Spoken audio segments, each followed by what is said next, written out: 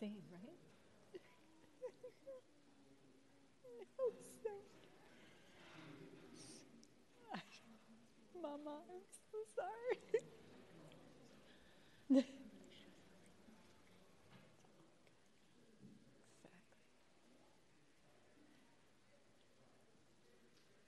We're good?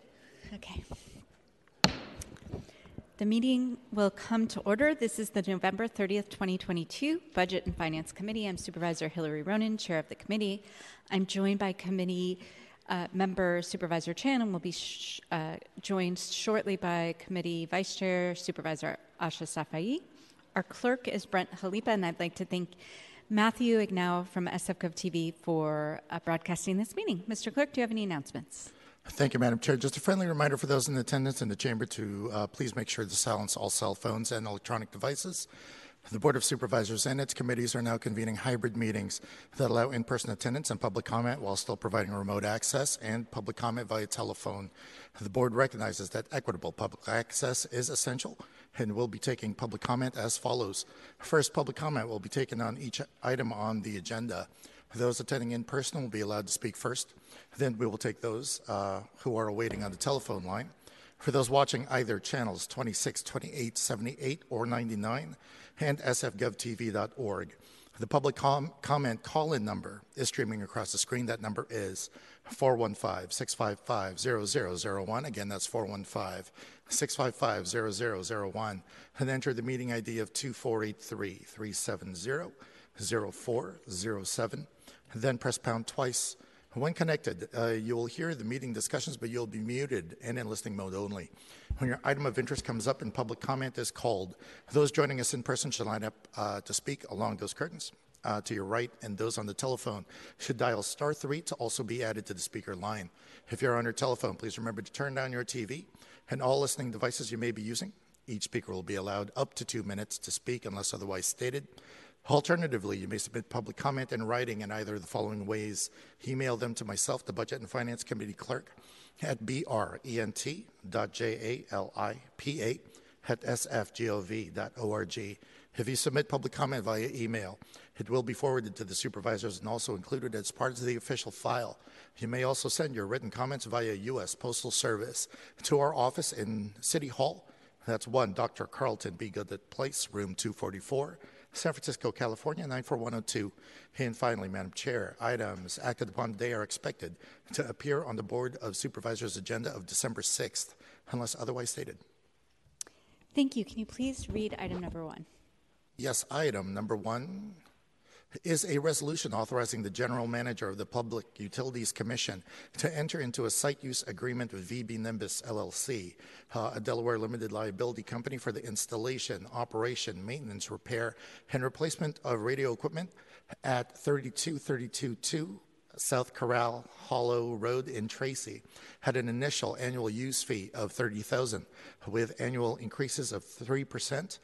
For an initial 5-year term commencing January 1st, 2023 through December 21st, 2028, with a 4 5-year extension options for the SFPUC Water Enterprise Radio Replacement Project pursuant to the Charter, affirming the Planning Department's determination that the project is categorically exempt from environmental review under CEQA, and to authorize the General Manager of the PUC to enter into amendments or modifications to the agreement that do not materially increase the obligations or liabilities to the city and are necessary to effectuate the purposes of the agreement or this resolution. Members of the public who are joining us remotely and wish to comment, please call 415-655-0001. Enter the meeting ID of 2483-370-0407 and press pound twice. Once connected, press *3 to enter the speaker line. A system prompt will indicate that you have raised your hand, and when the system indicates you have been unmuted, that will be your cue to begin your comments. Madam Chair. Thank you. And we have Jeremy Spitz here from the PUC. Hi, good morning, or good afternoon. Mm-hmm.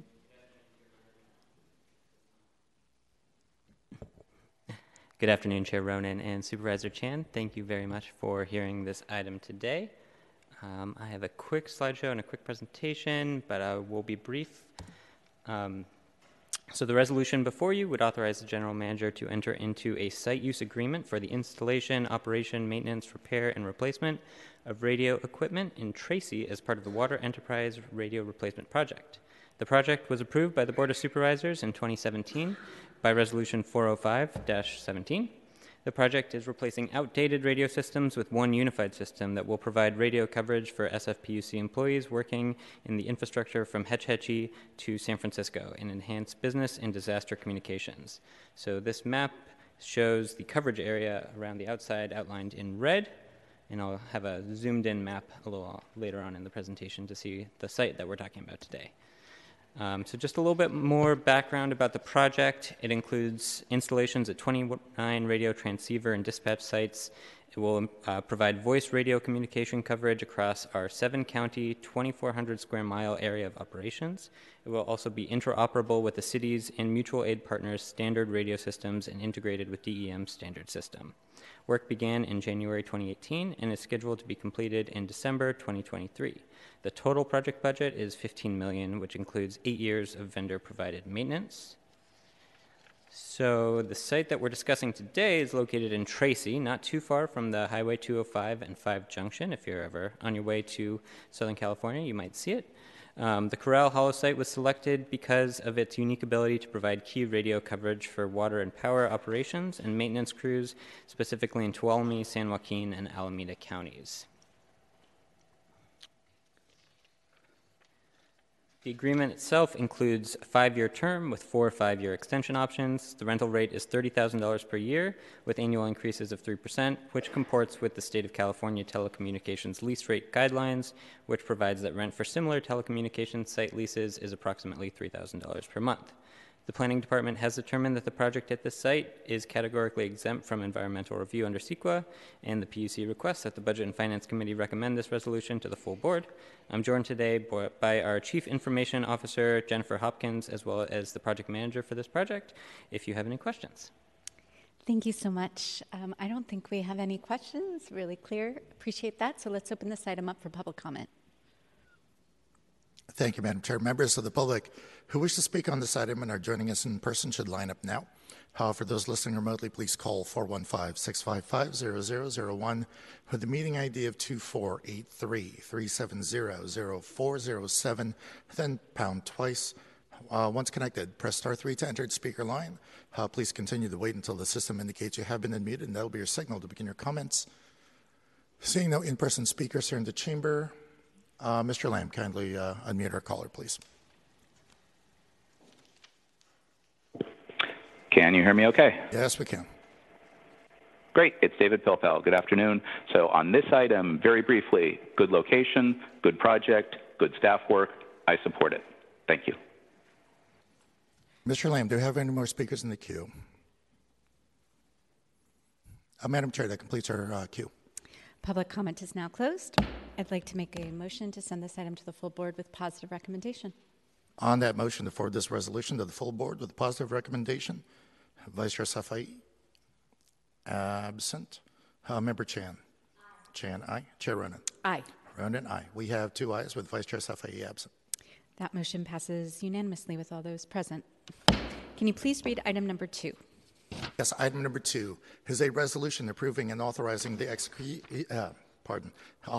execution of a First Amendment to the amended and restated loan agreement with Maceo May Apartments LP to increase the loan amount by approximately $15 million for a new total amount not to exceed approximately $39.2 million to finance additional construction costs and loss of permanent financing related to the 100% affordable 105-unit multi-family rental housing development plus 1 staff unit for low and moderate income veteran households located at 55th Kravitz Street, formerly 401 Avenue of the Palms on Treasure Island, also known as the Maceo Project, and adopting findings that the First Amendment to the amended and restated loan agreement is consistent with the general plan and the 8 priority policies of the Planning Code. Members of the public who are joining us remotely and wish to comment, please call 415-655-0001. Enter the meeting ID of 2483-370-0407, then press pound twice. Once connected, press star 3 to enter the speaker line. A system problem will indicate that you have raised your hand, and when the system indicates you have been unmuted, that is your cue to begin your comments. Madam Chair. Thank you so much, and good afternoon, Mr. Beck. Nice to see you. Thank you. Good afternoon, Chair Ronan and Supervisor Chan. I'm Bob Beck, Director with the Treasure Island Development Authority, the city agency responsible for all of the redevelopment activities on Treasure Island and Yerba Buena Island. I'm joined today by Mayor's Office of Housing and Community Development Senior Project Manager Cindy Heavens to present on a loan request for an additional gap loan of $14,983,000 for a total loan of $39,238,000 for the construction of Museo May Apartments, a project of Chinatown Community Development Center and Swords to Plowshares. Before we get to the specific request, I wanted to provide an update on Treasure Island activities. The Treasure Island program is intended to revitalize the former Naval Station Treasure Island. When completed, the project will deliver 8,000 new homes, 27.2% of which will be affordable, 300 acres of open space, up to 500 hotel rooms, up to 500,000 square feet of commercial, retail, and office space intended to be neighborhood serving for the community on the island, as well as new utility infrastructure, geotechnical improvement of the man-made island, Treasure Island, and sea level rise adaptations. Next slide. Infrastructure work began on Yerba Buena Island and Treasure Island in 2016 with the demolition of former Navy structures. A new electrical switchyard and new water reservoirs have been completed and put into service. A new ferry pier is complete and ferry service began to Treasure Island in March of this year.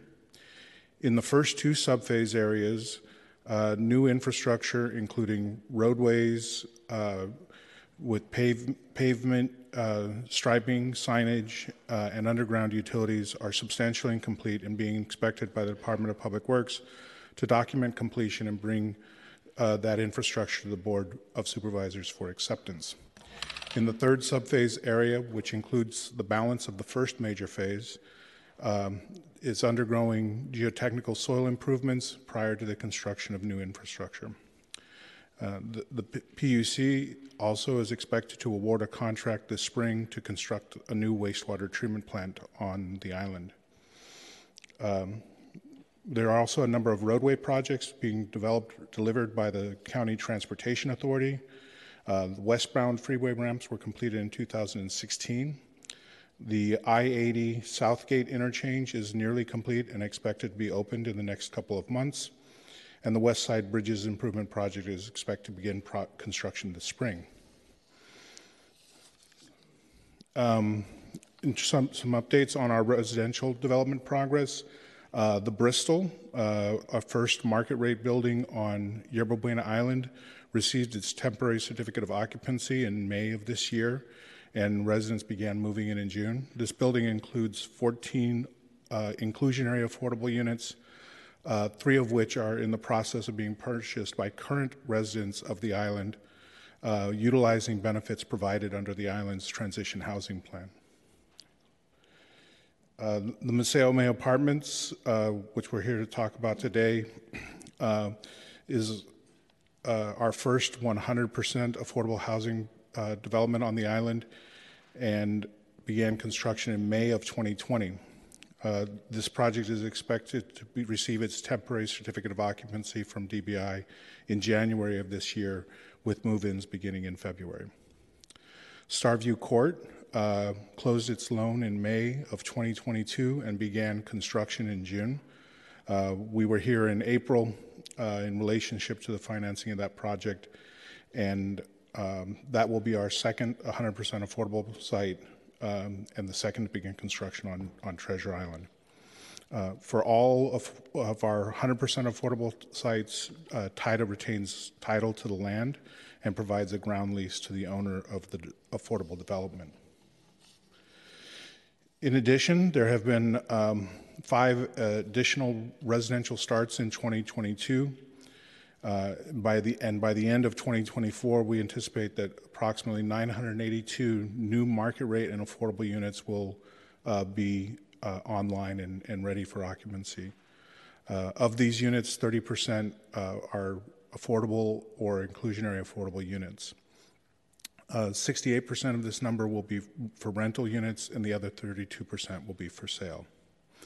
With additional units expected to come online in 2025 and 2026. Before I hand this over to Cindy, I wanted to let you confirm that TIDA supports this request for additional funding to Chinatown CDC and SWORDS, and TIDA will be putting in $1 million as part of the request as one of the city sources in the overall GAP loan. We're committed to fulfilling the affordable housing vision for Treasure Island and have a particular interest in the first 5 affordable sites that provide transition housing opportunities for current residents of the island. With that, I'll hand it over to Cindy. Thank you, Bob, and good afternoon, Supervisor Ronan and Supervisor Safai and Supervisor Chan. So MoCD on behalf of TIDA is requesting, and the resolution before you is a loan requesting an additional $14,983,000 to the existing loan to finance storm damaged units from the October 2021 atmospheric rainstorm and the delays caused while repairing the units. With the increased amount, the loan is now $39.3 million. And as Bob said, Maceo May is the first affordable housing development and residential development to begin construction on Treasure Island. A little bit about Maceo May. Next slide. Maceo May is a 6-story development containing 104 affordable units to veterans and formerly homeless veterans and 1 on-site staff unit. 65 of the units, not 65%, will be occupied by veteran households who are currently homeless. All of these units will have a project-based veterans affordable a VASH operating subsidy and will be filled by the referrals from the Department of Veteran Affairs. 39 of the units will be occupied with residents currently living on Treasure Island in units operated by Swords to Plowshares. And Swords to Plowshares is one of the general partners in the partnership that owns the property. 33 of these 39 units will be occupied by veterans currently living on the island in roommate situations and have been waiting for years to occupy Maceo May. The 6 remaining units of the 39, Swords is currently working to have those units slated for occupancy because the temporary certificate of occupancy is expected to be received on January 31st, 2023. The financial history of Maceo May is that the board approved the original loan totaling $24,255,000 in January of 2020. The mayor executed the loan on January 28, 2020. MoCD and the borrower closed the construction financing in April of 2020. And that was, and specifically it was April 28th, 41 days after the shelter in place, working from home began. And construction began in May of 2020. Next slide. So the resolution before you is about increasing the existing loan. And the new loan amount of $39.2 million, which is approximately $373,000 per unit in city subsidy, is and does exceed what is in the MoCD pipeline currently by $112,000. And while this unit subsidy is significant, the request being made before you is to do 2 things. First, pay off the general contractor in order to not incur any mechanics liens against the development and not delay the project any further. And 2, your approval allows the Silicon Valley Bank, the construction lender, to continue to re-underwrite the loan. The reason for these 2 steps is because, as I said, in October 2021, the completed units were damaged by an atmospheric storm. The total cost to repair the storm-damaged units and financing costs related to the 6.5 months construction delay while the units were being repaired is $35.8 million. At the time that the atmospheric river storm hit, Maceo May's 4-layer roof system was in the process of being installed, but only 1.5 layers were completed at the time of the storm. There was also 3 areas in the building, 2 stacks of corridors, and a stack of units, living rooms and living units that were in the process of being framed on site. Despite the particularly complete permanent roof, various temporary protection measures, including but not limited to plastic cladding on the scaffold, existing tarping on the roof, and 3 framed areas, and round-the-clock staffing to manually remove water from the roof during the rainstorm. Almost all areas of the building sustained with those temporary measures severe damage from the high volume of water during the high winds that occurred with the storm. Let's see. Okay. Sorry. If approved, and after execution of the loan by the mayor, approximately $5 million of the dispersed money will, in February, through the billing process, the sponsor will use the funds to pay off the construction contract to prevent liens being held against the property, and another $2 to $3 million will be for other construction-related consultants and paid through the billing process. I want to also say that the sponsors have already submitted $20 million in insurance requests or insurance payments to ask the insurance company to pay. They have received $16 million of that. They can ask for more, but the way the process happens is that they have to do the work before they can ask for more money. So while what is in the loan is 28.5, that is a conservative estimate, and the sponsors will continue to seek the full amount of the damage. And so the loan is being bifurcated into paying off some for the contractor in February and then holding back 7.75 to cover the costs due to financing.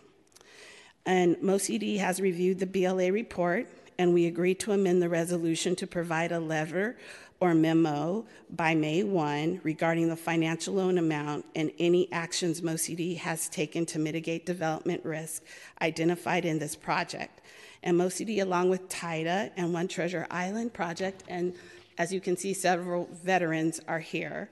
And marketing on the project began on Veterans Day, and we'd like to thank you for your consideration today. Thank you. Let's hear from the Budget and Legislative Analyst, and then we'll take questions. Thank you. Nick Menard from the Budget Legislative Analyst Office. Item 2 is a resolution approving an amendment to the city's agreement with Maceo May Apartments LP. It increases the amended and restated loan agreement that was approved by the board previously to increase the amount by $14.98 million. And that will go to backfill lost financing as a result of the project delays, as well as cover new construction costs that are not covered by insurance. The agreement also would forgive a $1 million bridge loan that the existing loan agreement is being repaid to the city. We showed the budget of the total project on page 5 of our report. You can see that total costs have gone up by $35.8 million, and there's been a loss of financing sources of about $9.4 million. So the insurance proceeds plus the city's loan increase in the loan here would cover those costs and loss of funding. The new loan amount is primarily funded by 2019 general obligation bonds.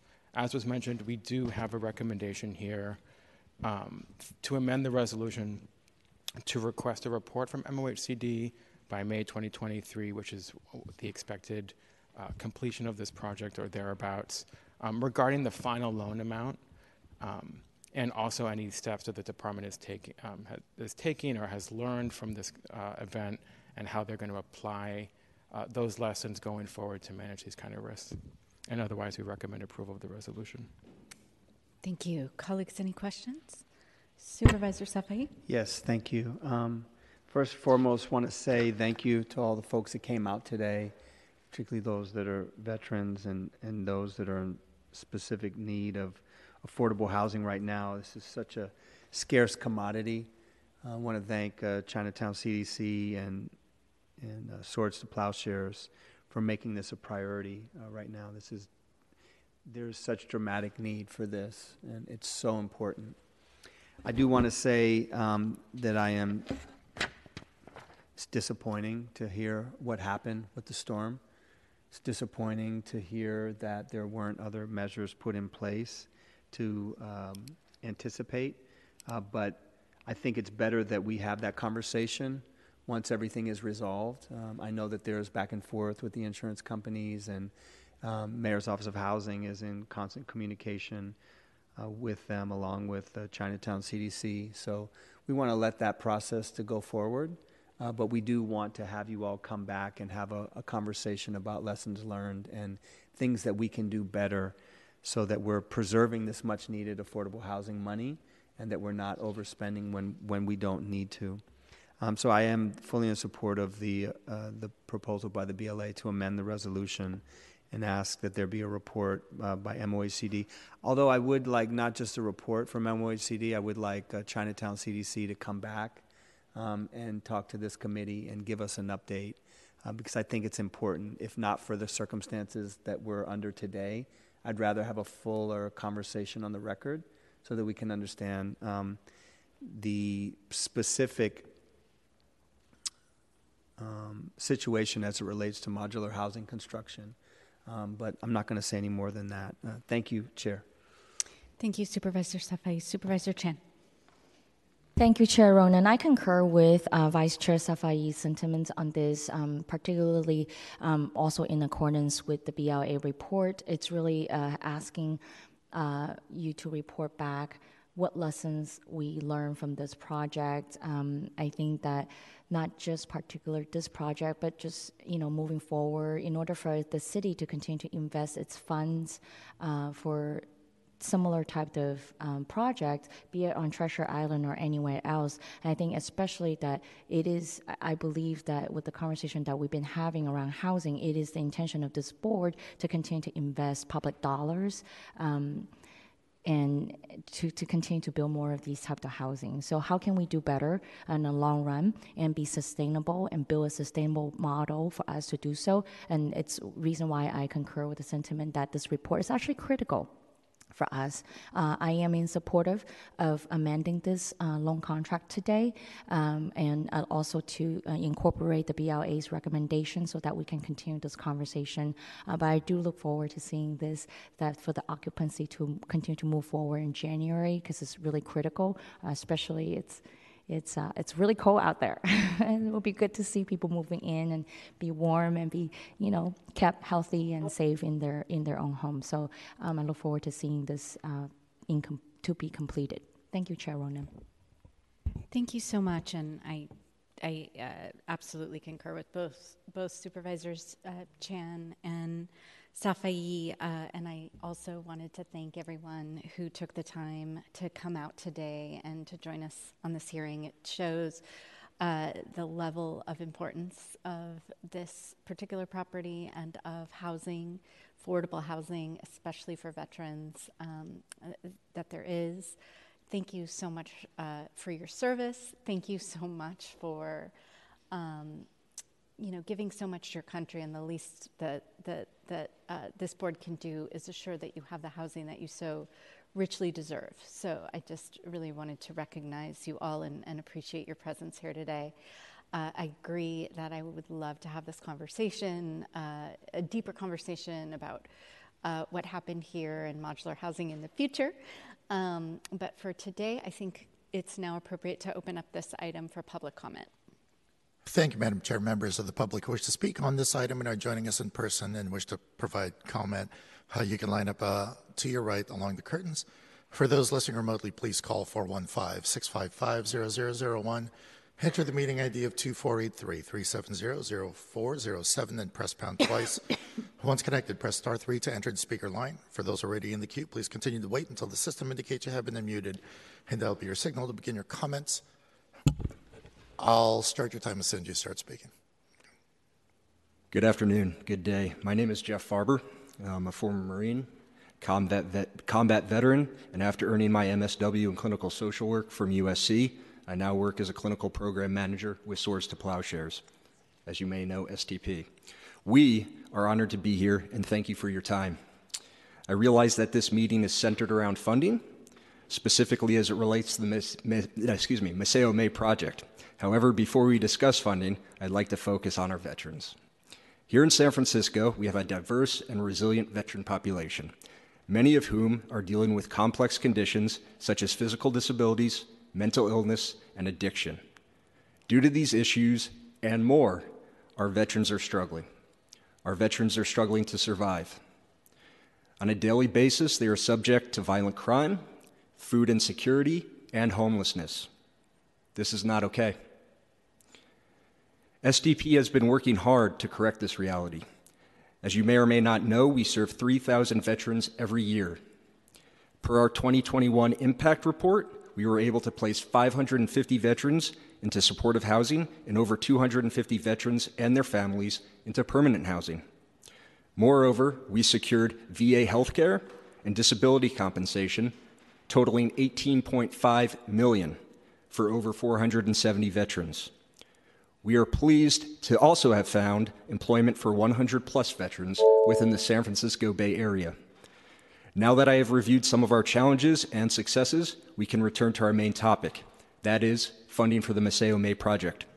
By funding the project, STP and our community partners will be able to increase housing capacity and provide our veterans with in-house and off-site support, including but not limited to case management, medical and psychiatric care, and employment services within San Francisco. I know that we are asking for a lot of money. However, do not view it as a one-time payout. Thanks so much for your comments. Sorry to cut anybody off, but we are timing each speaker at 2 minutes. But thank you, Jeff Harper, for your comments. Thank you for your time. Next speaker, please. Good afternoon. Thank you for the opportunity to speak before the Board of Supervisors. I urge your support for the additional loan for homeless and homeless veterans. With voters passing Prop C for Oversight Commission, that should implement finding housing within 90 days attainable. That alone would require more units in the near and foreseeable future. Let me explain. Swords to Plowshares, HUD, and the Veterans Administrations are great advocates for housing, amongst other things. However, there are people that were not fighting for veterans and delayed housing. How is it that a former honorable discharged Marine, a Northeastern University criminal justice alumni with 25 years of investigation experience, having worked with public health, city, county, state, and federal law enforcement, take over 28 months to find resources for housing? The answer is the overutilization of one system. And using MailChimp, SurveyGizmo, and SurveyMonkey by just a few people who are using for their own personal and political ambitions. To delay work by others fighting and advocating for veterans. We ask for your collaboration and efforts in approving the loan. I'm Chris Werkline, and thank you. Thank you, Chris Werkline, for your comments. Next speaker, please. Good morning. My name is Nicholas Rusinoff, Veterans Affairs Commission for San Francisco. For the past 4 years, I've been volunteering in the Veterans Justice Court for peer support. I came to this city homeless after I lost my home in 2008. I lost my family after I came home sick. This city gave me a home. This city gave me hope, and this city gave me life. I am very proud to be in Supervisor Dorsey's district. I want to tell you that I'm a very lucky recipient of the BMR program. I was able to attain housing in the city. I got my degree in the city. I was married in the city. This city is a welcome for veterans in San Francisco. I understand the need to get a fuller and deeper conversation, but I also have to bring to attention that people are dying. People are dying on our streets. People are dying from overdoses. People are dying from fentanyl. And we have to do more, and we have to do it faster. So I ask city leaders to please consider taking on this responsibility, as we have nowhere else to go. This is the best city in the world. I love San Francisco. I love what you guys do for us. I'm very grateful to be part of this city. I'm very grateful to be welcomed to the city. And I really hope that this city becomes a home for veterans in the future. Thank you very much for your time and for your consideration. Thank you, Commissioner Rusnoff, for your comments. Next speaker, please. Good evening, everyone. My name is James Hammond, United States Air Force veteran, security specialist. I'm also a transplant. I'm originally from South Carolina. I came here by way of Atlanta, Georgia. I'm currently in film school. I came here for a project. After the project was done, caught COVID. It kind of turned my world upside down a little bit, but it also introduced me to Swords to Plowshares and Safe Haven, which got me into housing or temporary housing until I could get HUD-VASH or any other type of assistance. That was in July, like by the end of July. So we're like four months in now. So I'm still in school. I'm about to enroll in the CWT program, and I'm currently awaiting the chance to get a place on Treasure Island. That is, if everything goes as planned with this $14.8 million. So I urge you, as one of the people that are looking to be there, to please reconsider and just make everything, I just pray that everything goes and happens as smoothly as possible. I thank you, and all the other veterans here, thank you. Thank you. Thank you, James Hammond, for your comments. Next speaker, please. Good afternoon, Supervisor Ronan, Supervisor Safi, and Supervisor Chan. My name is Regina Record, and I'm a veteran. I took the day off work today to come down to let you know that I'm supporting this project to go forward, and to let you know that, yeah, Swords to Plowshares has done a lot to help me improve the quality of my life and be able to, you know, have a job, and I would love to see that happen for other people too. Thank you. Thank you, Regina Record, for your comments. Next speaker, please.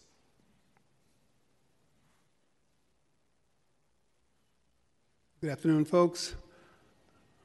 My name is Samuel Bibbins. I'm going to be really brief. The value of programs like Swords to Plowshares. This retired municipal railway, 21-year veteran from driving, left California.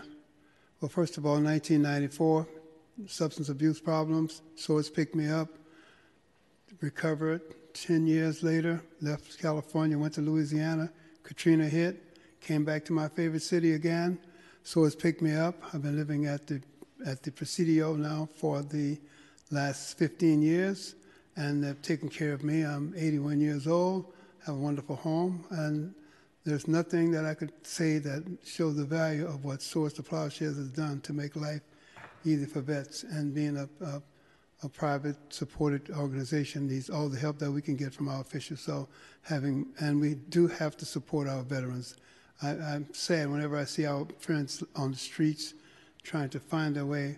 And a home is anybody who needs a place to recover, having a roof over your head, food in your stomach, and an opportunity is all anybody's asking for. So we give our time, and we ask you to consider this program for all of us. Thank you.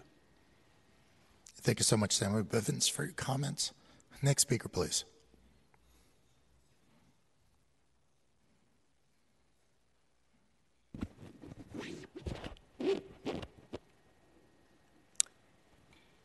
Honor to the soldier and sailor everywhere who bravely bears his country's cause.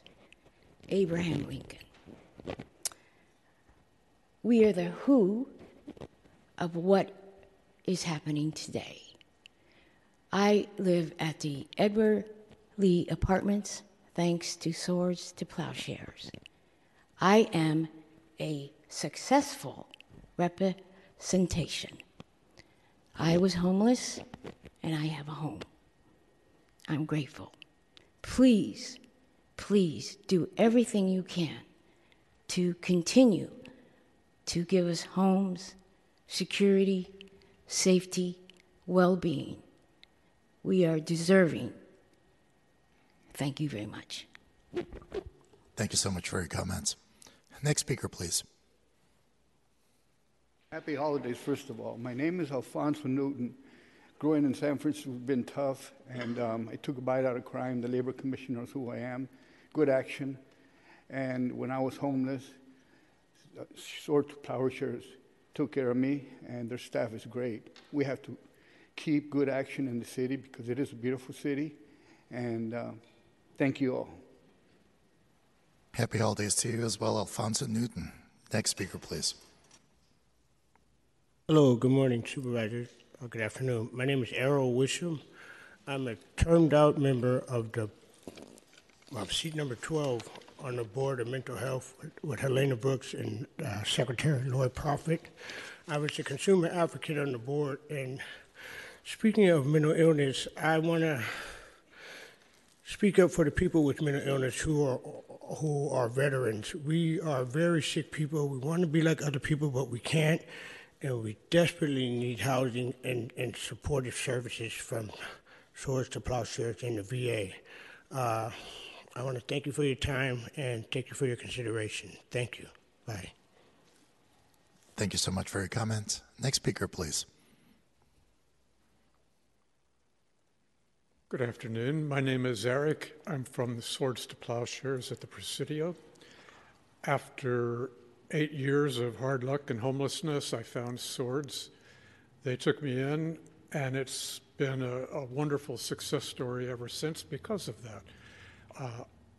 I've been able to return to research and writing that I enjoy. I've currently written 3 books since being with Swords, and I plan to have one of them published early next year, hopefully by spring.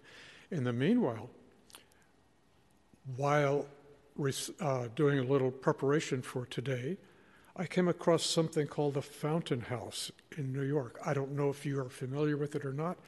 If you are not, I recommend that you guys look into the Fountain House in New York. It's been very helpful to a lot of people who have mental illness and are living on the streets. Just wanted to share that with you. Thank you. Thank you, Eric, for your comments. Next speaker, please. My name is Mark Amart. I'm native San Franciscan. I live at the Presidio with Swords to Plowshares, and I want to thank you for all you've done in the past for veterans and look towards your continued support for this loan. Thank you. Thank you. Thank you so much for your comments. Next speaker, please. Hello, my name is Randall Larson. I'm an Army veteran, and I've been working with Swords to Plowshares now for about 8 years. It's a marvelous organization, and they've helped me a lot. I want you to approve this financing and help them because I know they'll help other veterans. Thank you very much. Thank you so much. Next speaker, please.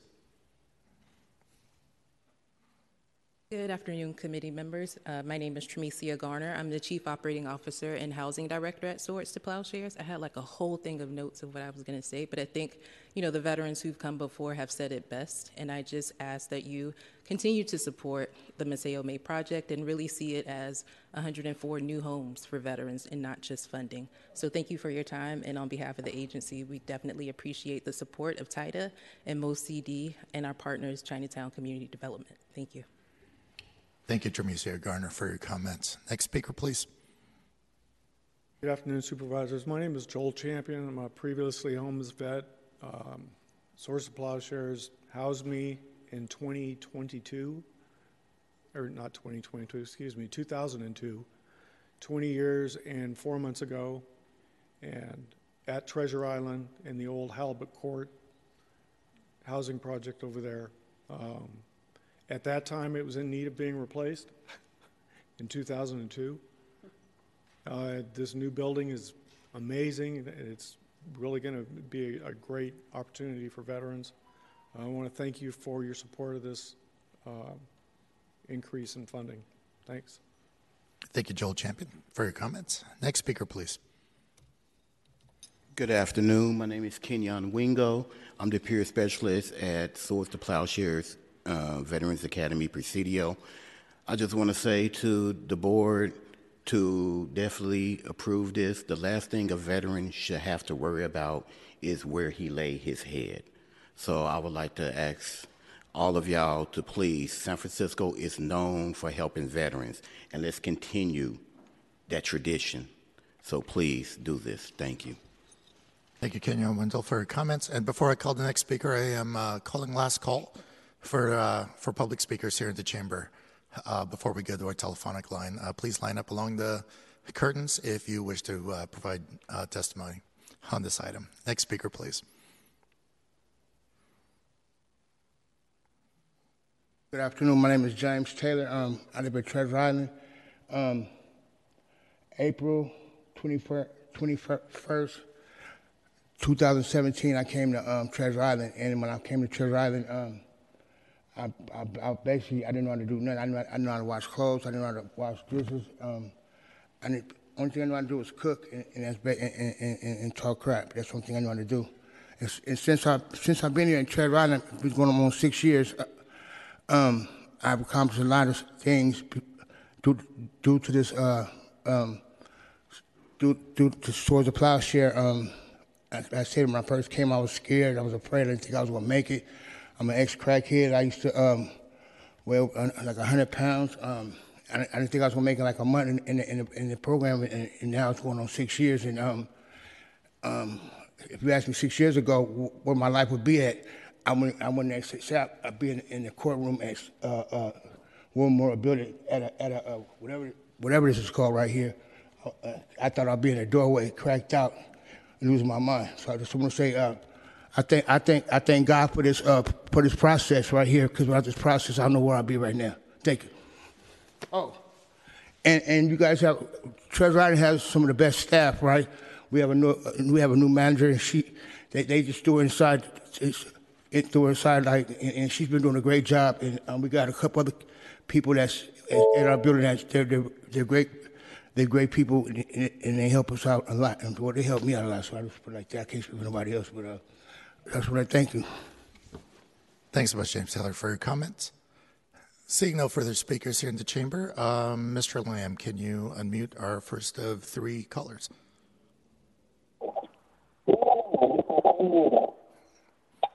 Hello, all. This is Ikram Mansouri, President of the Veterans Affairs Commission and also COO of VetFinTech. In the spirit of the holidays, happy holidays, and I do want to say that I am grateful, I'm thankful for the Board of Supervisors for all of your work that you've been doing in terms of anything veterans related, all the push. We see it, we have been ahead of the game, and we will continue to support you in terms of veterans. And I do want to extend this project will support veterans, and in turn will also support military families as well. I'm grateful for our military spouses and families. In addition to that, Swords to Plowshare has been instrumental in placing and supporting and housing veterans. And so far we've done, and this is all the work in the reactive space, like shelter is essential. This community is extremely innovative, can be contributing to the community in no time. So shelter is essential, it's basic needs. The sooner we get them into permanent housing and other forms of housing, the sooner these members can support the community in many ways. And again, I am grateful for all of you, and happy holidays. Thanks so much, Commissioner Mansouri, for your comments. Mr. Lamb, next speaker, please. Good afternoon, supervisors, committee members. My name is Alex Landsberg, Research and Advocacy Director for the San Francisco electrical construction industry. I want to precede my comments by noting, or by, in fact, agreeing with many of the folks who were speaking to you already in urging support for this resolution, funding this project, and making sure that this can be completed and we can get homeless veterans off the streets. But as we do that, I want to underscore a few points. First of all, this project should have been completed months ago. And the reason it hasn't been completed is because of the city's decision to experiment with substandard factory-built construction. Here's a couple of facts that I think a lot of folks in the audience are probably unaware of. This funding request is about 4 to 5 times the total amount sent to Factory OS for the project, at least according to some price sheets that I had seen from 2019. The promised paper savings from outsourcing and offshoring this work to San Francisco was supposed to be $3.6 million. Here we are, months behind schedule and tens of millions of dollars over budget.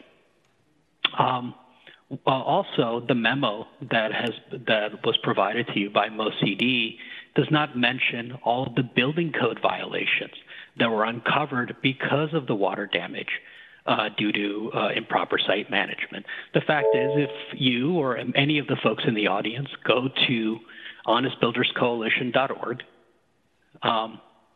and follow the Maceo May tab, what you'll find is documented evidence of significant building code violations, plumbing, electrical, HVAC, framing issues, all within this project. So in some ways, we really need to be thankful that the general contractor did such a poor job of site management.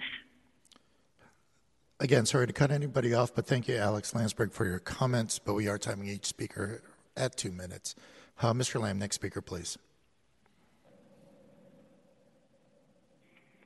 Hi, I'm Larry Mazzola. I'm the business manager of Local 38 Plumbers and Pipe Fitters Union in San Francisco.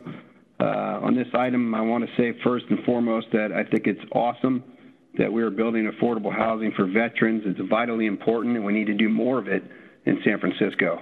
So I applaud the Board of Supervisors for everything they're doing and the title board on this issue. But at the same time, what a disaster, okay? We are wasting money that could have gone to build more housing units for homeless vets.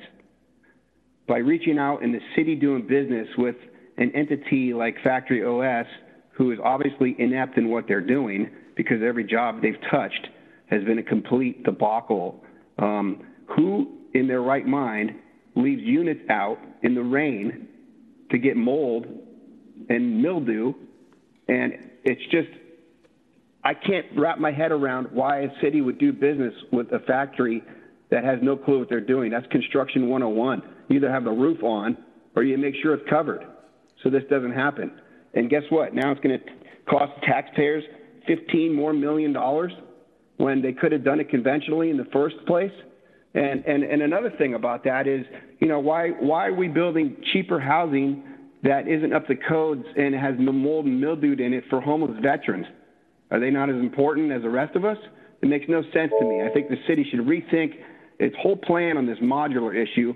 Everybody thinks cheaper is better, but it's not all the time because you get what you pay for. Thank you. Thank you, Larry Mazzola, for your comments. Mr. Lamb.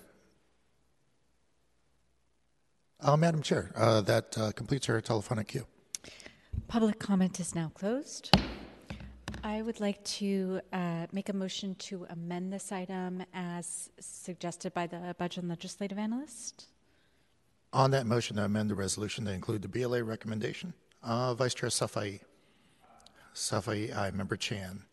Chan, aye. Chair Ronan. Aye. Ronan, aye. We have 3 ayes. That motion passes unanimously, and I'd like to send the amended the amended item to the full board with positive recommendation. On that motion to forward this resolution to the full board with a positive recommendation as amended, Vice Chair Safai. Safai, aye. Member Chan. Chan, aye. Chair Ronan. Aye. Ronan, aye. We have 3 ayes. That motion passes unanimously. Thank you, everyone.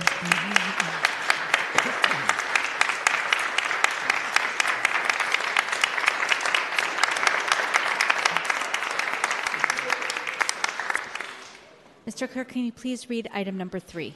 Yes, Madam Chair. Item 3 is a resolution retroactively authorizing the Department of Public Health to accept and expend a grant in the amount of approximately $87.6 thousand from the California State Water Resources Control Board, Division of Water Quality Bench Safety Program, to participate in a program entitled Public Beach Safety Program Grant for the period of July 1st, 2022 through June 30th, 2025. Members of the public are joining us remotely and wish to comment. Please call 415-655 0001. Enter the meeting ID of 2483-370-0407 and press pound twice. Once connected, press star 3 to enter the speaker line. A system prompt will indicate that you raised your hand, and when the system indicates you have been unmuted, there will be a cue to begin your comments. Thank you so much. And I believe June Weintraub is here or in online to present on this item. Thank you. Thank you, supervisors.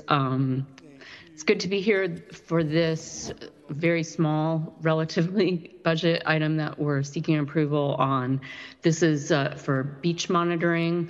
It's a collaborative effort that we have with the PUC to do monitoring of 17 ocean and bayside locations that we sample weekly. We analyze them for bacteria, and then we post the beaches and do public notification in the event that there's any harmful levels detected. So this grant is from the State Water Resources Board, and it will cover the DPH, most of DPH's costs to support this program for the next 3 years.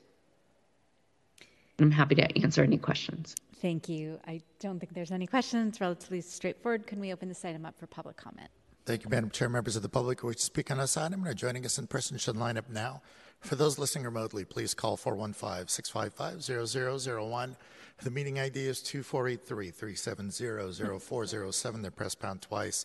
You will need to press star 3 to enter the speaker line. And if you're already in the queue, please continue to wait until the system indicates you have been unmuted and as your signal to begin your comments.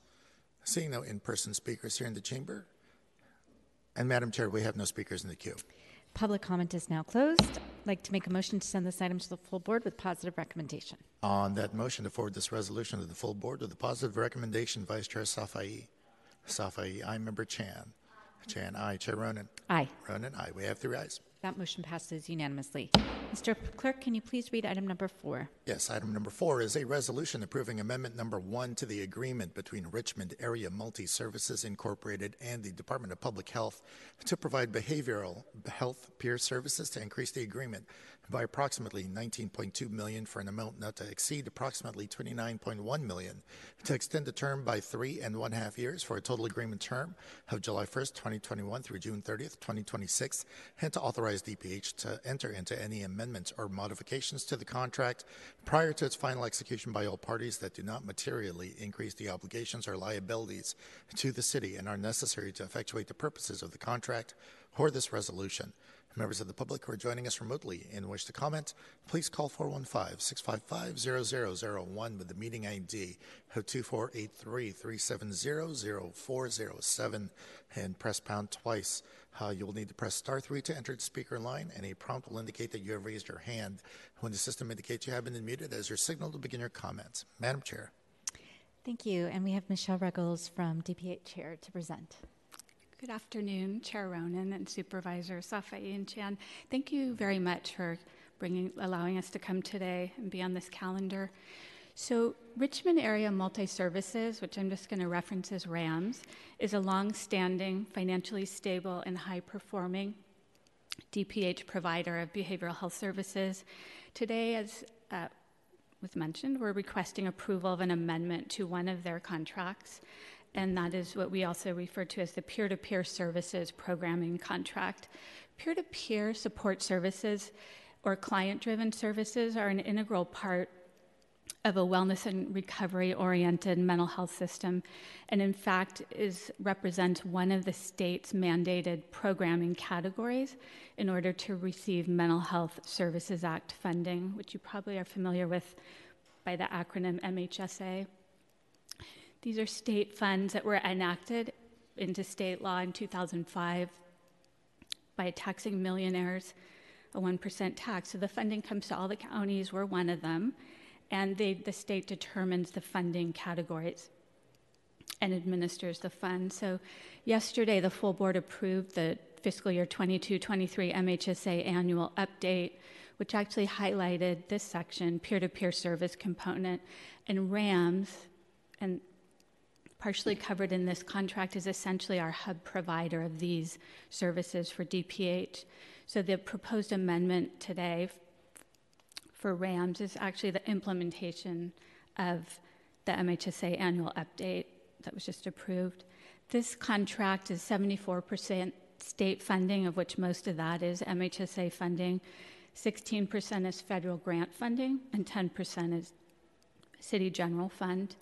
The additional requested funding just represents annual funding for each of the 4.5 additional years. We checked this carefully before I came. This is a very financially stable agency. In fiscal year 21-22, the citywide fiscal and compliance monitoring team, which is a project or is a process initiated by the Controller's Office, conducted their assessment for fiscal year 21-22, and there was no findings. And then additionally at DPH, we review the audited financial statements for nonprofit contractors. So we looked this over from fiscal year 14-15 through 2021, and they're rated at low risk. They're financially stable with cash reserves that meet the best practice standards, and so they meet all the requirements and they're low risk. On the performance side, we do performance monitoring annually. There's 4 components to the performance monitoring, but specifically to the performance objectives. They met all of the requirements in the year that was monitored, except one objective in one of the programs. The units of service and deliverables is another one of the categories. And so there was a range. Mostly they met, but this was hard during COVID because programs closed, sites closed. They were very innovative, however, in doing virtual groups online. So, and then they completed all their client satisfaction surveys. I think that Supervisor Safai had some questions with the Director Director Cunnins of Behavioral Health Services.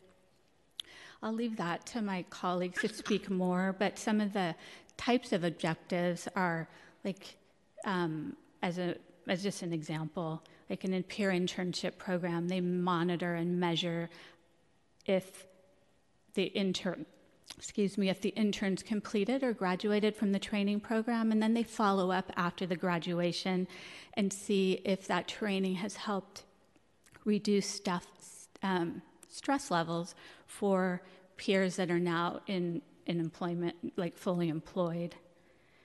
If you have other questions specific to measurables, somewhere in here, my colleagues are on the line. Performance standards, who is on the line? I believe that there is Jessica Brown, who's the director overseeing this, and Tracy Helton, who's the director of MHSA.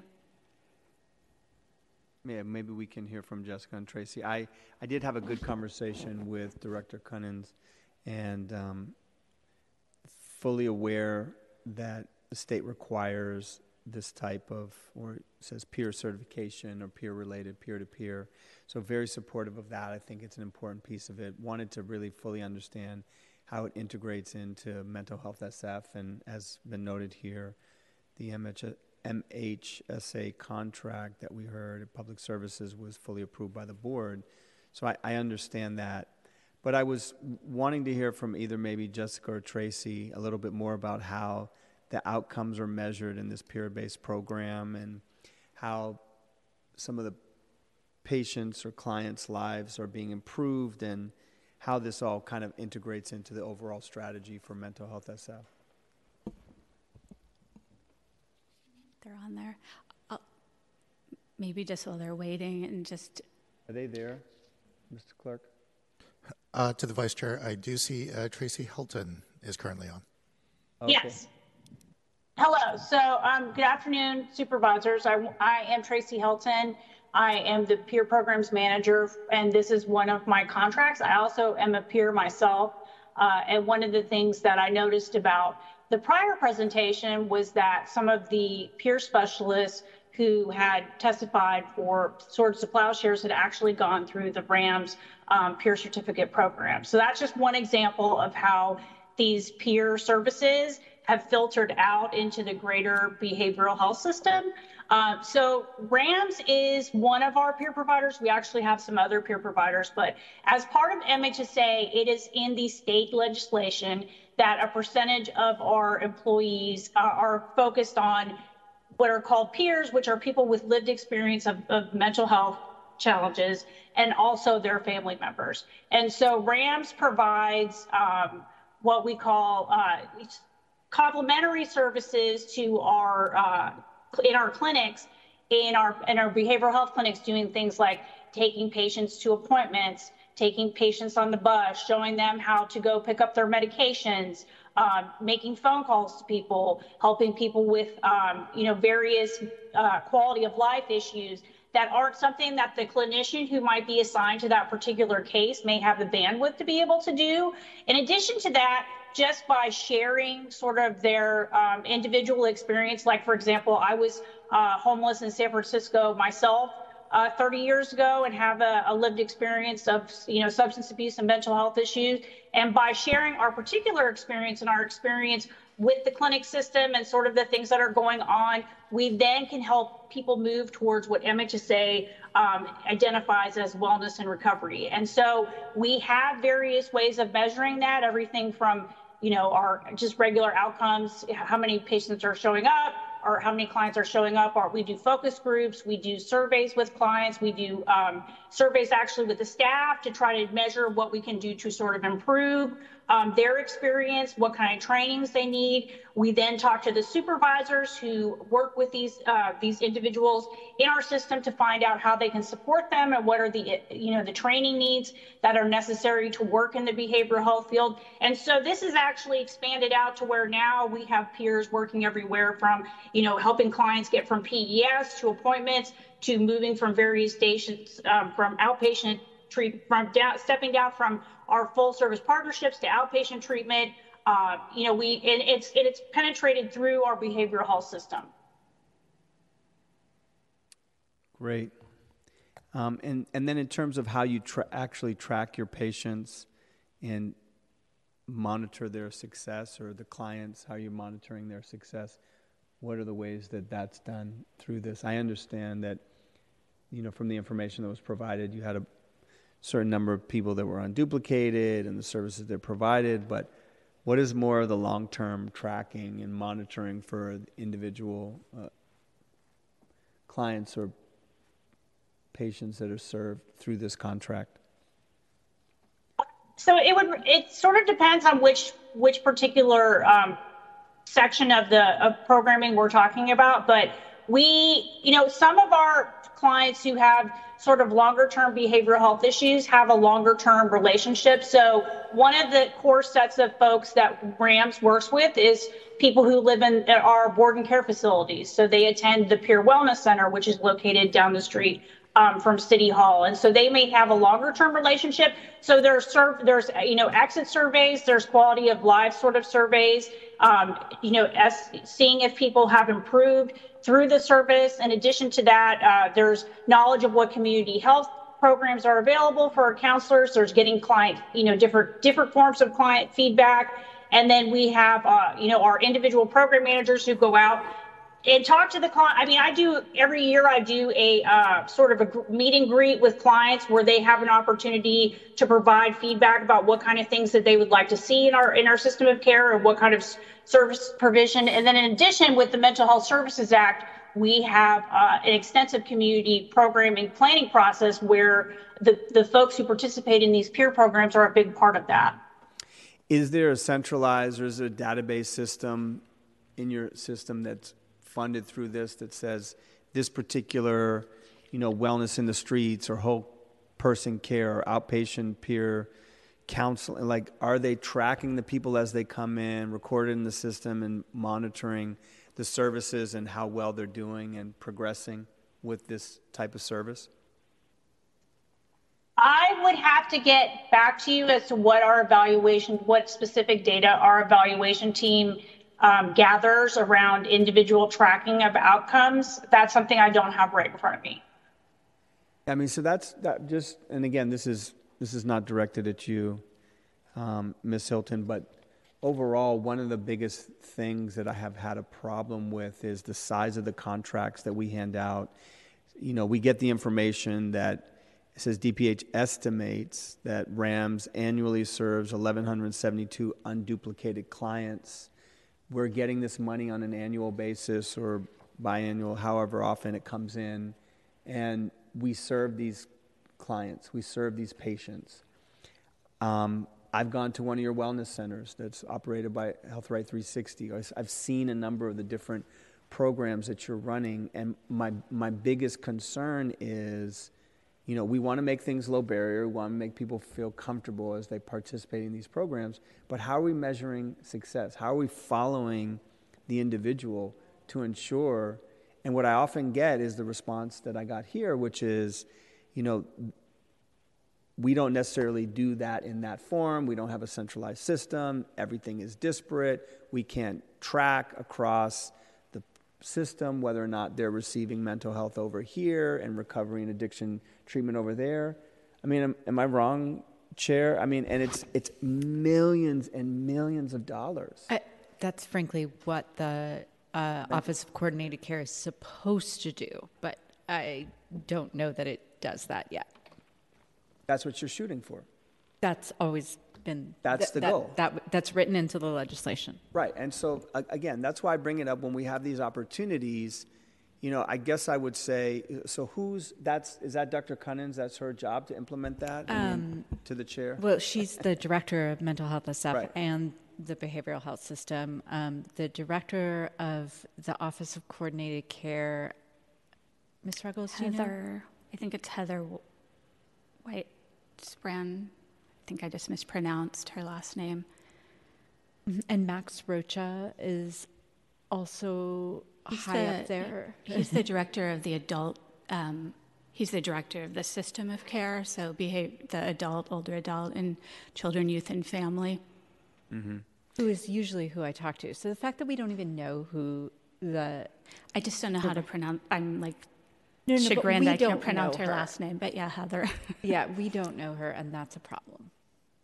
And she's getting staffed up, and that's, you know, thanks for all the pushing and helping, moving along, hiring. That section is getting underway, and we just hired the director of managed care. I just try to use these opportunities as these large contracts come in to kind of re-emphasize the point that this has been something that's been extremely missing in the delivery system. And I think RAMS is a great program. I appreciate, Ms. Hilton, your response here today, and your own lived and personal experience. So thank you for sharing that with us.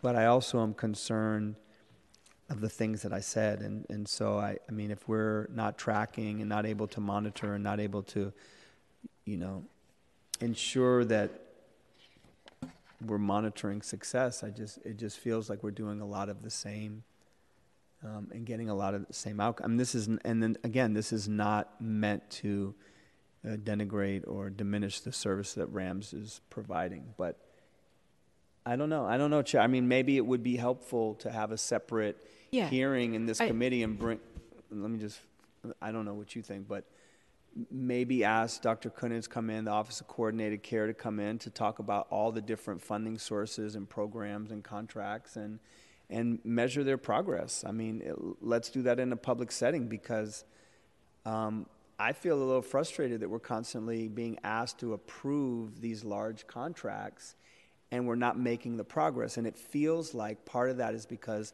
this is the way we've done it. This is the way we feel comfortable. We feel comfortable providing this work with these service providers. We feel like we're making some progress, and we can always bring forward models of success, but yet there's all these holes in the system still. I'm sorry. Go ahead. Yeah, I was just going to say, I agree with you, and I'm frankly been pushing for so long and so hard. Trying to give you some backup. I'm exhausted. I can tell. I can tell by the expression on your face. I don't think that RAMS is the issue. No, the issue no. It's not about RAMS. The structure of DPH implementing the law that was unanimously passed and sponsored also by the mayor, and that implementation has been snail's pace has maybe been, we can hear from the mayor's budget director. Has been hampered by the pandemic. And, I still don't, as much as I have asked and asked and asked for, and have monthly briefings with Director Cunnins, it never has felt, and still does not feel today, like a system that functions well. But that's separate from the contract with right. Rams. This separate, and I would like to hear a little, maybe an update from the mayor's budget director. Good afternoon, Supervisor Safi. I'm happy to answer questions. Can you basically, the question is what she just stated. We have this Office of Coordinated Care. We have this goal of mental health SF. We have all these disparate contracts. Again, for the record, this is not a criticism of Rams. I think we're all fully behind supporting this peer-based model. Okay, so that's not, we've transitioned now to this larger question. And I feel like one of the ways in which we often can assert our oversight and authority is then to begin to talk about, we're going to start holding everything else up until we get a better model of delivery for the whole city. Because I don't feel comfortable constantly approving these things piecemeal that then don't have the overall impact that we're trying to do. And guess what? This should be a major, major priority based on the conditions of what we see out on the streets, based on the conditions of the need of people that are in mental health crisis in this city. And I can see the expression on my colleague's face. She's exhausted. She's frustrated. She's been trying to push. And it's not for saying that you all aren't trying, but we need, I don't feel the urgency personally. And so when I saw this today, I said, well, what are we doing? What's the measure of success? Where are the peer? Where's the coordination? Where's the tracking? Where's the monitor? All the stuff that we've wanted. So I just want to hear maybe an update from you. Sure, Supervisor. I don't have an update for you today that I think will satisfy the answers to all those questions. So I would also recommend we have a more holistic conversation about how all of these things fit together and whether we should be considering a change in the system of bringing these large contracts through Budget and Finance Committee the way the Department of Public Health has always done. I agree. It can feel disconnected from the conversations we're having about the future, the progress of mental health SF. So all I can say today is that this is also absolutely the mayor's priorities to see that we implement serious mental health reform, that we help people on the streets, that we're doing all the things that are outlined in that, but where we are and how we can use this budget process or other processes to actually drive those goals forward is something I think we'll need to come back to. It doesn't feel like a priority. I'm just being honest. So, and I'm not saying that the mayor doesn't care about it. I'm not trying to denigrate in that way, but it doesn't feel like a priority. And I'm trying to be as objective, as fair as I can be based on the circumstances and the size of these contracts. So I don't want to waste any more of your time, Ms. Ruggles, but I would say it might be helpful to have a larger conversation, Chair. Maybe we can, and to your point, that's a good point. Maybe look at the overall way in which we're doing all of these disparate contracts, because we had a goal. A goal obviously was stunted in some ways by COVID, but we have to move beyond that as an excuse now, and we have to really double down and think about how we're doing it. So anyway, that would be my point. I'll just chime in here because I do this all the time, to say that we would have that hearing and Director Cunnins would come up and she would talk about the 4 different parts of mental health SF and what she's doing for each part, how they're connected, and who we're hiring and who's taking a long time to hire and what's happening, and it still will not feel like a system that works. So I honestly, I've gotten to the point where I'm like, I don't know where the visionary leadership is, because it is not felt. It's not felt by this board. It's not felt by our residents. It's not felt by our patients. It's not felt on the streets. This administration constantly comes up with new sexy press releases about their new program instead of, sticking with the goal. I've said this ad nauseum. I've said this so many times at the Board of Supervisors every time this comes up. But I know we're going to have a new press release in a few weeks that's a new program. It's just the debacle with the Tenderloin Center. It's honestly schizophrenic, no pun intended, in this administration in terms of trying to create a system that works. Now, I've gone and visited, recently Psych Emergency Services, which is on diversion most of the time because the emergency department is on diversion, not because there isn't space at Psych Emergency Services, because they're requiring that there's a COVID clearance before anyone gets to Psych Emergency Services. So I'm telling you, when you start to scratch a little bit at this, you're going to hear a lot of talk and nothing's going to feel different. And you're going to try to fix one little thing to make something a little bit better. And I'm at my wit's end. I honestly, Nikita Saini and I, we work on this every week, and the two of us look at each other like, I don't know what to do anymore. We've tried to do everything in our power to fix this system, and there just isn't the will or the capability in this administration to do it. That's honestly how I feel. And you'll hear a lot of talk, though. You will hear a lot of talk and a lot of details that'll confuse you, too. It's always meant to confuse. Have we had that conversation on the record recently? Do you know how many hearings I've held on this issue? I know you have. I know you have. But one was recently. No, not recently. No, we can have another one. But I just have so little faith that it'll lead to any meaningful change. I will also, just say that there are absolutely zero plans to implement or open the Mental Health SF Service Center. The Behavioral Health Center at 1380 Howard, which is the not mental health SF center that's supposed to sort of be the interim, there's not even a sign out front. You would have no idea that it served. If you were mentally ill and needed services, you would have no idea that there's this center at 1380 Howard. It looks like a random building that nobody knows it exists. It's not the 24-hour full service emergency center that Mental Health SF demanded we created years ago. There's not even plans. The what do you call it? Crisis diversion. Crisis diversion. We have a 13-bed, I think, or 20-bed door urgent care that's full all the time. Psych Emergency Services that's on diversion all the time. Where is the street emergency team, which supposedly is now taking 77? We just got the report. 77% of the calls. What happens with those calls? We have no way.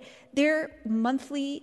I look at their monthly update and I laugh. I'm like, oh, now they're taking 77% of the calls. Who knows what else happens? We get every month the demographic of the people they served, whether it was a 911 call or on site. We get information about whether or not the Office of Coordinated Care followed up, but you have no idea what happens then. And if you ask the office, we don't even know who the head of the Office of Coordinated Care is. If you ask, they'll send Max Rocha. They just talk, but it doesn't work. And if you ask people, the other thing that's frustrating is if you ask the doctors at Psych Emergency Services, they'll tell you the system's working better than it's ever worked before, that mental health SF has had a huge impact. And I'm like, wow, you don't feel that in any way, shape, or form on the streets. You can't feel it at all. So I literally don't know what to do anymore. Oh, but the Psych Emergency, or the Crisis Diversion Center, 2 years before we can even think about if it perfectly meet the schedule, it will open in 2 years. No plans for the Mental Health Service Center. So all I can say is I don't know what to do anymore. Well, I didn't know I was going to get that response, but I look into everything. I follow down everything. I visit everything. I have meetings about everything, and well, I can't answer obviously all of that. I do want to just say, as like just person on the street, I've worked in the same building, south of Market, 25 years. I live in the city. In fact, I called Street Crisis, and they came right away from my house. But so I walk outside, and I see the same people in trauma that you do, but at 1380 Howard, where I do work upstairs, every morning for 25 years, even when I was working during COVID, I get coffee at the cafe, and that cafe is a training program. It's a vocational training program. I have met so many people as they graduate. They go to Starbucks, they go to Trader Joe's. I'm not a clinician, but I can see. This program, peer programming, I can see it working. Mm-hmm. I don't think if you didn't have the MHSA program and the peer certificate training program, you wouldn't be able to have a peer sitting on the street crisis response team or the SORT program as the peer member, because they probably wouldn't have that trained expertise. And that's been over years, and that's mental health SF. So there is some, so I'm not gonna, I just wanna say though, I see it, and I know this program works. But the frustrating thing, we have so many amazing programs, and that I do not argue with you in the slightest. I mean, the program you mentioned, almost all of RAM's programs are extraordinary, and they are changing lives every single day. So this is not a criticism of the programs. Right. What Mental Health SF was supposed to do, and has failed to do, it's not working, was take all of these disparate programs that do not work in any sort of coordinated system so that you could actually answer the questions that Supervisor Safai asked. And instead of telling individual success stories, of which there are thousands, you could say, this is how the system works. If a person needs, and here's the other thing they'll ask, well, how does someone enter the system if they need it? Well, we're trying to create where there's any entry is possible. So by saying you could enter through any mechanism, it's they don't answer the question, but they'll tell you that they want there to be no barrier to entrance. But instead of saying we know that General Hospital is the only level 1 trauma center in the area. So everyone knows if you get into a car accident or you're hit by, on your bike and hit by a car, everyone knows you will be sent to General Hospital and receive the best care in the Bay Area. That's what the Mental Health SF Center is supposed to be. The center is supposed to be. If you have suicidal ideation, if you're having a crisis, if your loved one is on the street and you finally found them again, you know immediately to go to the Mental Health SF Service Center, and that's how you get linked into a system, and they can tell you, this is what happens next, and then this will be the case manager, and then they'll be involved in this outpatient program.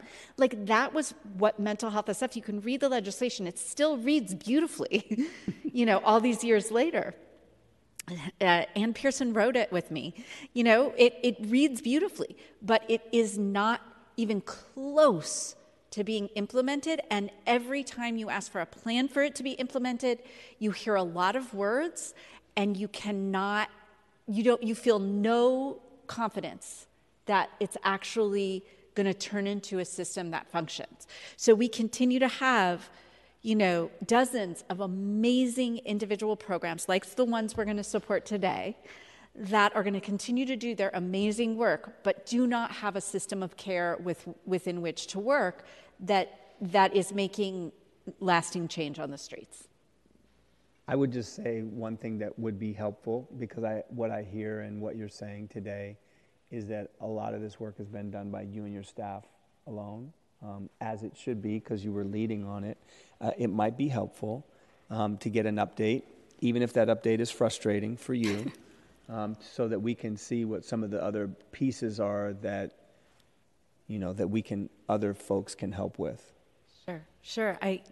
Well, why don't we have Dr. Kunins come in? It's so funny because I was meeting our soon-to-be new colleague the other day, Joel Engardio, and I said, I can't, he's very interested in mental illness and substance use, and I was like, I'm so excited you're coming in with a fresh pair of eyes because I can't see the path anymore.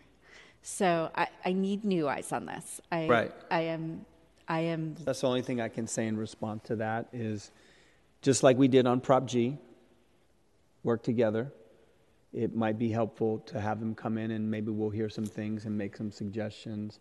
I know that folks in DPH want to do it. I also know that sometimes bureaucracies that are so large take a lot longer to change than some of the individuals might want to. But I know that we do have the authority here at the Budget Committee, and we do have budget authority to work with and direct and approve how things are funded. And so I think that there might need to be some additional pressure put to bear. I welcome it. Yeah. Anyone should take a lead. No, I don't want to. I don't want to lead. I want to work with you. I'm not trying to take it over. Supervisor Mandelman has tried. We just look at each other every day like.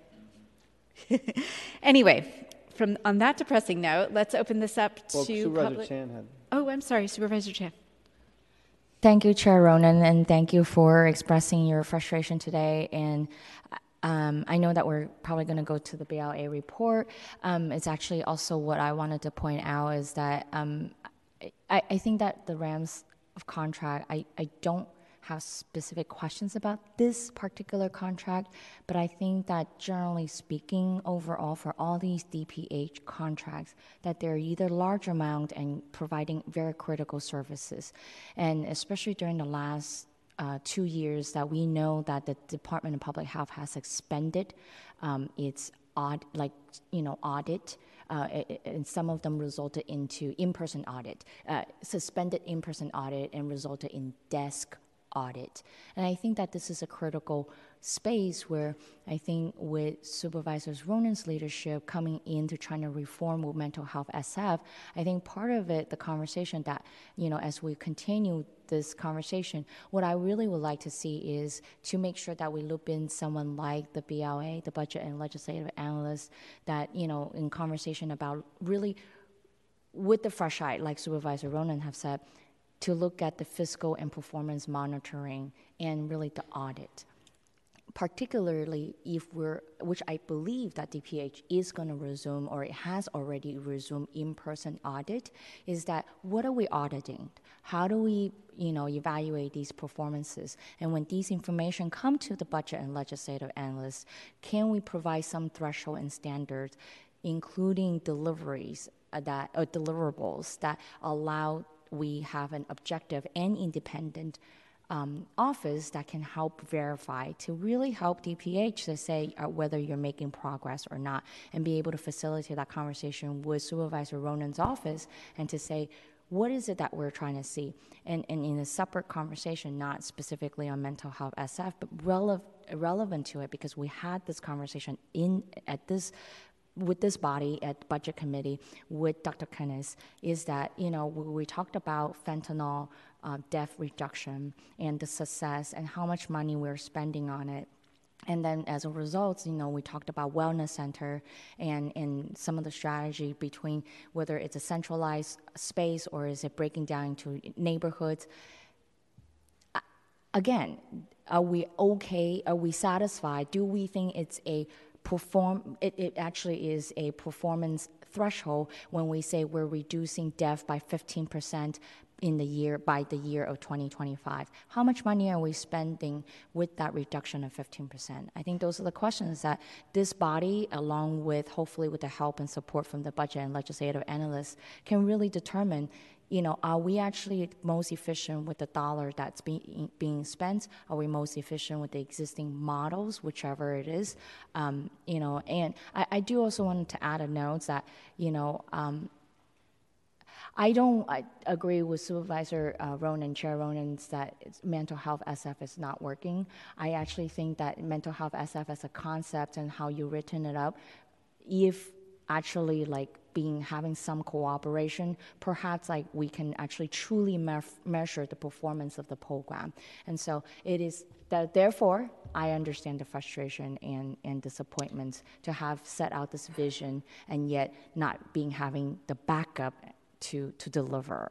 It's just unfortunate, which I hope with budget and legislative analysts to help us to analyze and bridging that gap. Thank you, and thank you, Chair Ronan, and thank you so much for always like working on this and not giving up and willing to commit. Thank you.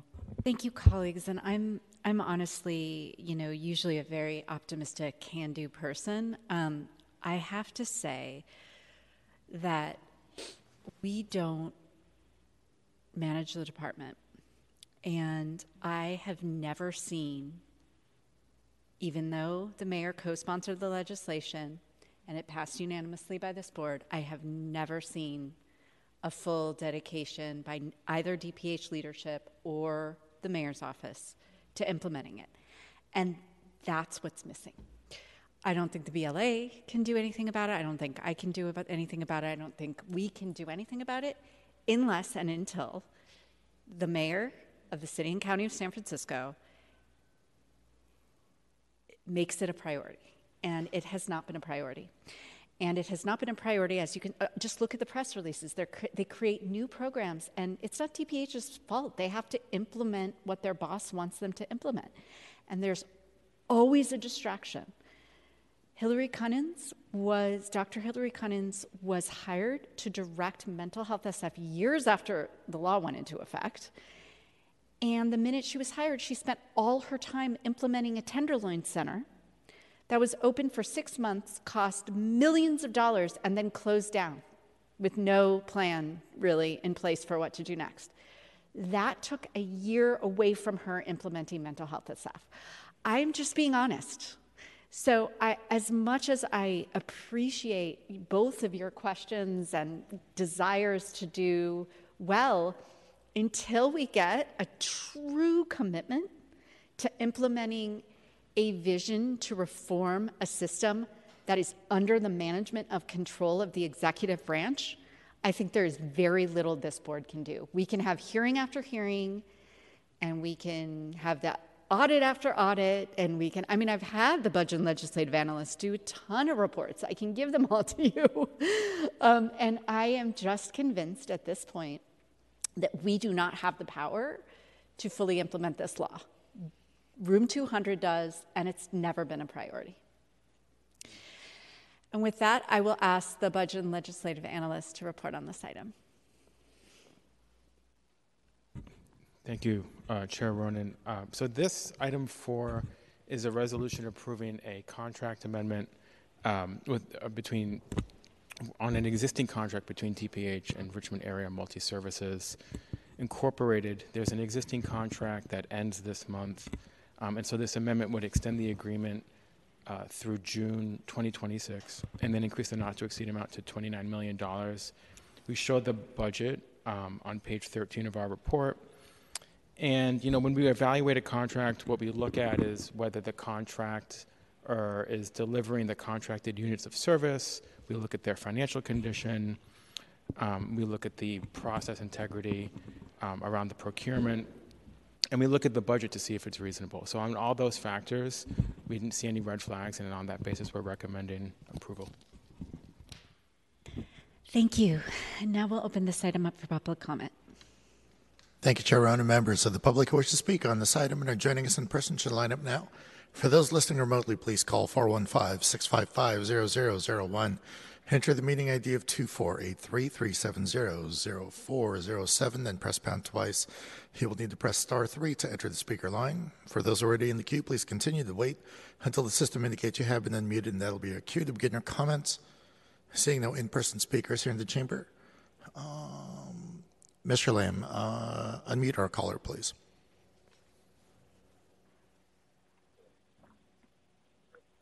So, Mr. Budget Analyst and City Attorney, I would like you all to pay attention. I agree with the Chair of the Budget 1,000,000%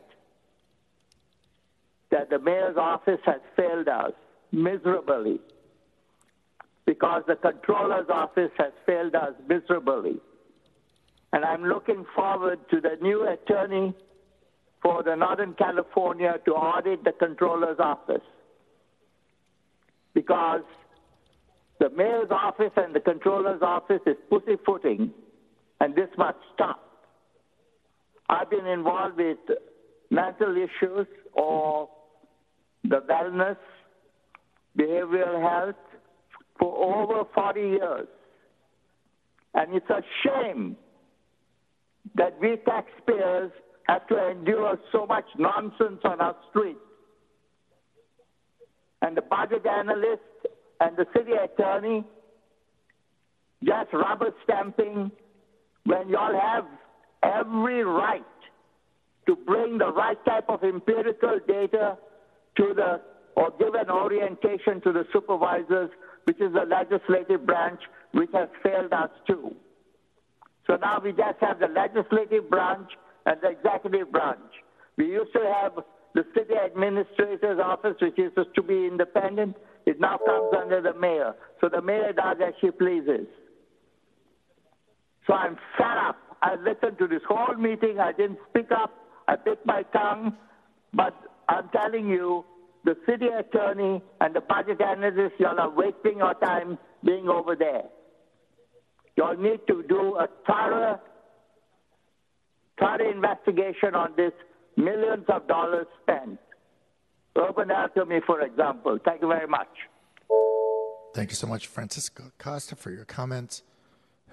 Mr. Lamb, Madam Chair, that completes our queue. Thank you. Public comment is now closed. I would like to make a motion to send this item to the full board with positive recommendation. On that motion, to forward this resolution to the full board with a positive recommendation, Vice Chair Safai. Aye. Safai, aye. Member Chan. Chan, aye. Chair Ronan. Aye. Ronan, aye. We have 3 ayes. That motion passes unanimously. Thank you, Ms. Reckles. Sorry we put you through that. Mr. Clerk, can you please read item number 5? Yes, item number 5 is a resolution approving the acceptance of $5 million of general fund grant funds from the state of California for the planning, design, and construction of physical improvements and enhancements to the Japantown Peace Plaza at the Buchanan Center Mall, making certain certifications required to receive the funds, authorizing Public Works and other city departments to expend such funds for this project for the project period of October 2022 through March 2026, and affirming the Planning Department's determination under CEQA. Members of the public who are joining us remotely and wish to comment, please call 415-655-0001, enter the meeting ID of 2483-370-0407, and press pound twice. Once connected, press star 3 to enter the speaker line. A prompt will indicate that you have raised your hand, and when the system indicates you have been unmuted, has your signal to begin your comments. Madam Chair. Thank you. And we have Trent Teager, I think, online to speak about this item.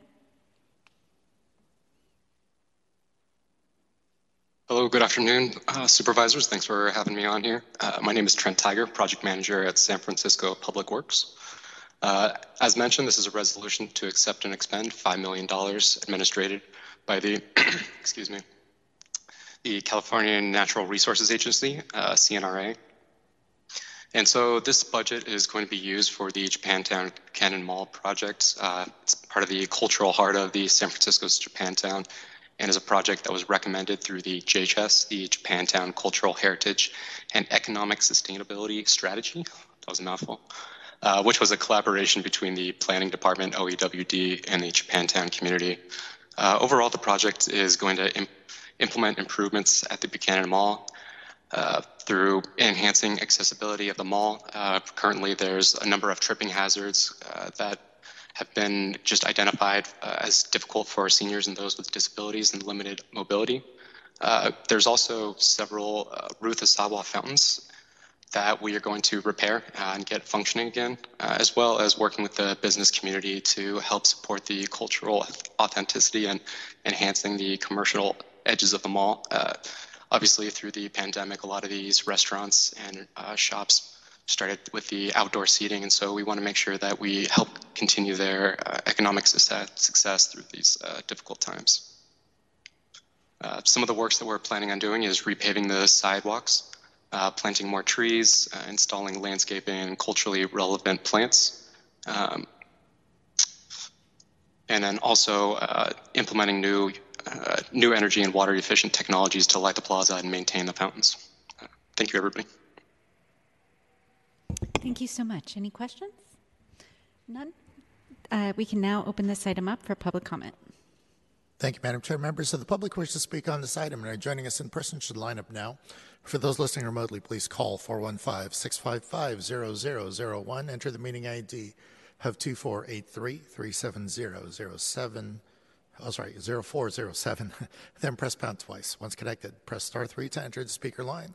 For those already in the queue, please continue to wait until the system indicates you have been unmuted. And as your signal to begin your comments, seeing no in-person speakers here in the chamber, and Madam Chair, we have no speakers in the queue. Public comment is now closed. I'd like to make a motion to send this item to the full board with positive recommendation. On that motion to forward this resolution to the full board with a positive recommendation, Vice Chair Safai. Aye. Safai, aye. Member Chan.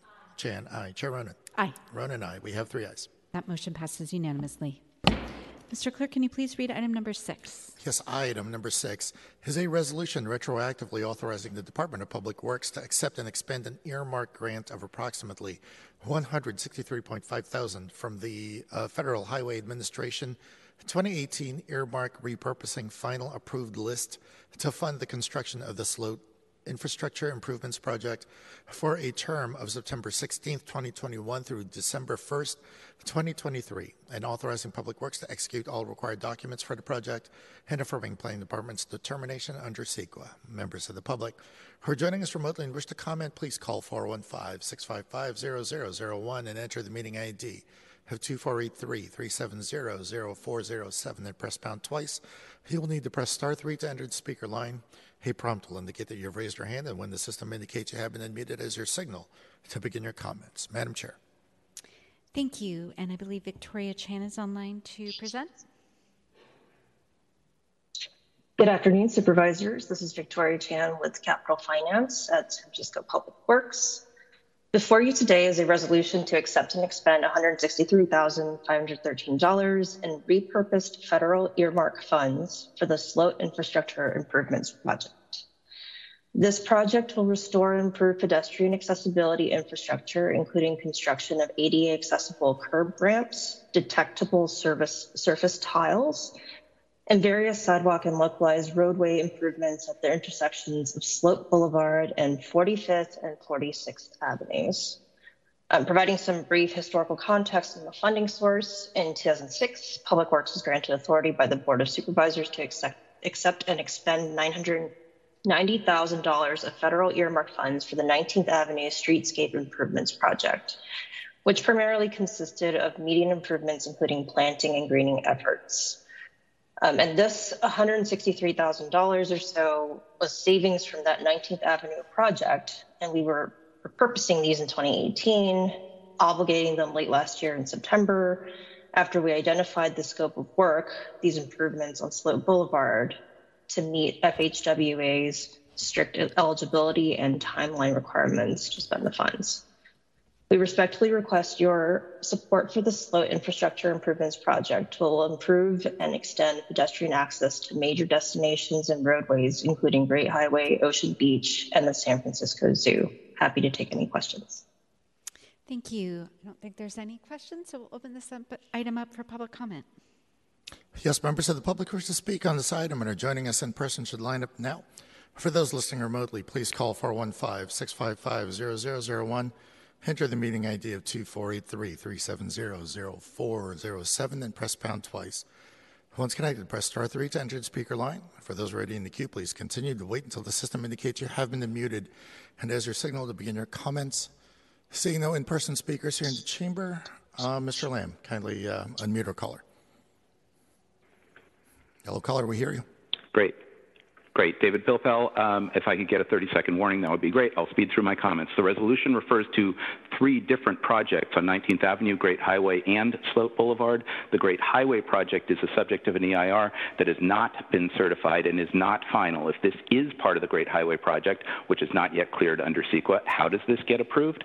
The MTC form on page 19 of the packet describes part of phase 2 of that project, the Great Highway project, but it gets cut off in the description. The CEQA document starting on page 27 has no case number and is buried on the city planning website and hard to find. It is described as on page 35 as a note to file. The project itself is not on the DPW website. Nothing here demonstrates that this work has independent utility. The description refers to traffic changes due to closure of Great Highway south of Sloat, a decision that has not been made at this time. The proposed scope of work suggests that this is entirely dependent on closing Great Highway south of Sloat. The cumulative impact of this project, new traffic signals at Skyline and Sloat and Skyline and Great Highway, and the West Side Transportation projects described at the Land Use and Transportation Committee meeting on Monday should be studied. I question what interdepartmental coordination and public outreach has occurred here. There's also a streetlight issue on Sloat between 45th and 46th that someone should fix. Please address my points and questions and direct me to the best staff person to contact on this. If Victoria Chan is the person to start with, I will start with her.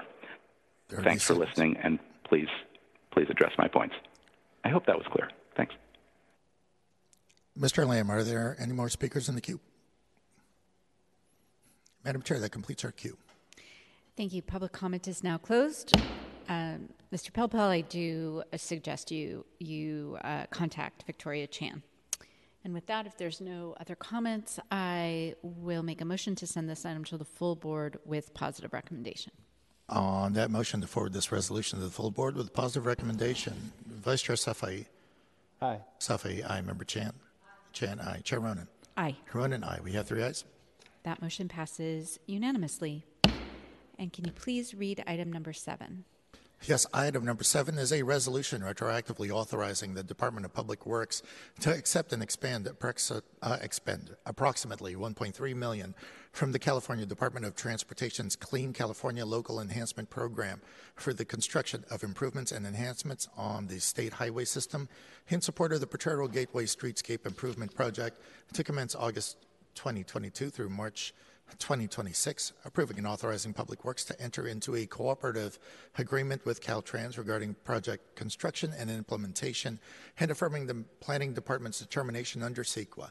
Members of the public who are joining us remotely and wish to comment, please call 415-655-0001. Enter the meeting ID of 2483-370-0407, and press pound twice. Once connected, press star 3 to enter the speaker line. Your prompt will indicate that you have raised your hand, and when the system indicates you have been unmuted, that's your signal to begin your comments. Madam Chair.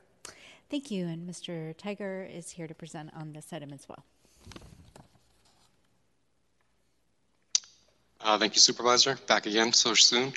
So this is the resolution to accept and expend roughly $1.3 million of the Clean California Local Enhancement Funds administered by Caltrans. As mentioned, this is part of the Potrero Gateway Streetscape Improvements Project. It seeks to revitalize and reconnect the Potrero Hill neighborhood separated by the US 101. We're planning to create a gateway experience connecting the two neighborhoods and providing a safer passageway under the freeway overpass along 17th Street. Portions of the project are on the San Francisco's Vision Zero High Injury Network, and this project will improve pedestrian, bicyclist, and motorist safety by providing safer, accessible, widened sidewalks, pedestrian corner bulbouts, and a new protected bicycle lane. The space will also be improved with new planting of new trees and landscaping using local native varieties to better support the local ecology, and the addition of new public artwork, fencing, retaining walls, soil stabilization, and more pedestrian lighting. Please let me know if you have any questions. Thank you. Thank you. Does not look like there's any questions. I'll open this up to public comment. Yes, members of the public who wish to speak on this item and are joining us in person should line up now. For those listening remotely, please call 415-655-0001. Enter the meeting ID of 2483-370-0407 and press pound twice. Once connected, press star 3 to enter the speaker line. Please continue to wait until the system indicates you have been muted, and as your signal to begin your comments. Seeing no in-person speakers here in the chamber. And Madam Chair, we have no speakers in the queue. Public comment is now closed. I'd like to make a motion to send this item to the full board with positive recommendation. On that motion, to forward this resolution to the full board with a positive recommendation, Vice Chair Safai. Safai, aye. Member Chan. Chan, aye. Chair Ronan. Aye. Ronan, aye. We have 3 ayes. That motion passes unanimously. Mr. Clerk, is there any other items on the agenda today? Madam Chair, that concludes our business. Thank you. The meeting is adjourned.